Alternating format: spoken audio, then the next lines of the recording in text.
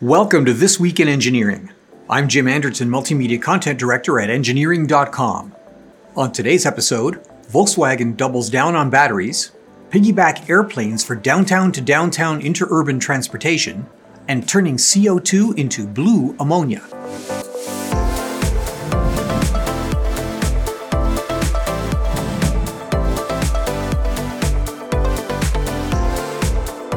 Today's episode of This Week in Engineering is brought to you by Engineering.com, a globally trusted source for engineering content.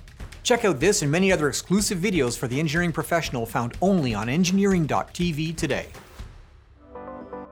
We all know that to fly a rocket into orbit is done in stages.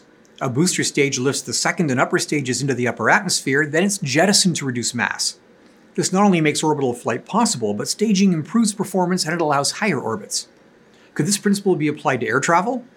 Well, two former SpaceX engineers think so, and co-founders Jamie Gull and Evan McCasey have launched Talon Air, which plans to combine multi-rotor robotic vertical lift with conventional winged aircraft to deliver the advantages of both with longer range and higher speeds. The Talon system is essentially a large vertical takeoff and landing drone, which carries a fixed-wing passenger aircraft as payload. After vertical takeoff from a convenient downtown location, perhaps a rooftop, the stack rises vertically, then translates to forward motion, and the aircraft is detached, flying to a destination city like any conventional fixed-wing aircraft. On arrival, the aircraft meets with another vertical lift drone, which brings the assembly down for a helicopter-like landing.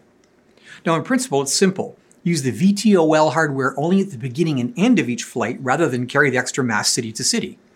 Mating and demating will be automated, and the vertical lift drone is, of course, unpiloted.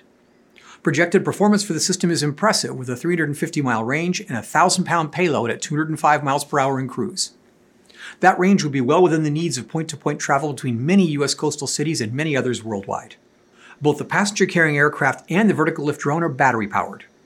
Now, the staged aircraft concept, well, it isn't new. Richard Branson's Virgin Galactic carries their suborbital spaceplane to altitude under the world's largest carrier aircraft, and as far back as 1938, the short Mayo composite used stacked flying boats to allow Imperial Airways to offer long-distance service for airmail and a handful of passengers.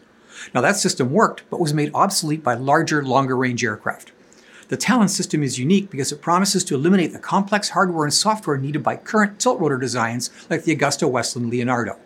But will it all work? Now, the company has generated serious interest and is funded through startup accelerator firm Y Combinator and lists both the U.S. Air Force and the Navy as partners. We'll report back as the project develops. Carbon capture and storage, well, that's one way to address global warming, but another is electrification of transportation. Batteries have long been regarded as the rate-determining step for the electrification of light vehicles, and as EVs increase in popularity, the ability for manufacturers to source batteries at scale and at low cost, well, that's emerging as the most important issue in the transition from internal combustion engines. Stockholm-based Northvolt has announced a $14 billion order from Volkswagen Group for electric vehicle batteries, an order which will require significant upsizing of Northvolt's Swedish operations. The order is part of a larger collaborative strategy to optimize investment in EV technologies for Volkswagen's European operations. As part of the deal, Northvolt will sell its part of a battery joint venture in Salzgitter, Germany to Volkswagen, while VW will invest further in Northvolt. Essentially, Northvolt will become VW's primary cell supplier, while VW will take battery production in-house. It's an important distinction because cell chemistry and geometry is only part of the cost and performance profile of an electric vehicle's battery. How cells are assembled into the battery, plus the hardware and software needed to manage charging and discharging, well, they're as important as the cells themselves. For Northvolt, the VW deal brings their order book to $27 billion from key customers, giving the company the ability to lower costs through scale economies, while for VW, the automaker can develop proprietary battery solutions with tight control over their IP. That's not just a matter of protecting patents. The ability of electric vehicle manufacturers to differentiate their products in a crowded marketplace will depend more and more on the two most critical attributes of electric vehicles for consumers: range and charging speed. With global battery capacity increasing exponentially, it's clear that the market for electric vehicle batteries will not evolve the way semiconductors have. Each continent's automakers will have access to local supplies, although they may also use cells or packs that are outsourced globally. To address climate change, there are really two approaches: emit less carbon dioxide, or sequester and store the CO2 that's already in the atmosphere. While a great deal of attention has been paid to the former, carbon sequestration and storage, well, it's moving forward as well. And this week, oil and gas production services heavyweight Baker Hughes has signed an agreement with Norwegian carbon tech startup Horisont Energi to develop a carbon storage project off the north coast of Norway called Polaris. The two companies will develop and integrate carbon capture, transport, and storage by production of blue ammonia. The Polaris project is expected to have a total carbon storage capacity in excess of 100 million tons, which is twice Norway's annual greenhouse gas emissions. Construction is expected to begin in the second quarter of 2022.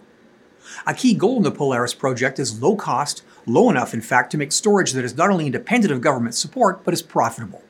The two companies are also collaborating on carbon sequestration projects that leverage existing drilling technology in well construction, especially in the subsea area. Now, at the present stage, the firms will develop front-end engineering and design activities and model the service life of carbon storage projects, from site selection, drilling, and power to subsea infrastructure. On the hardware side, the deal will include development of high-efficiency turbo machinery, including compressors and turbines for syngas, steam, CO2, and air. The combination of sequestration and blue ammonia production may allow net zero CO2 emissions while retaining some portion of the existing fossil fuel industry as we currently know it. It's an important project, and we'll keep you posted. This episode was brought to you by Engineering.tv. Thanks for listening. Tune in again next time.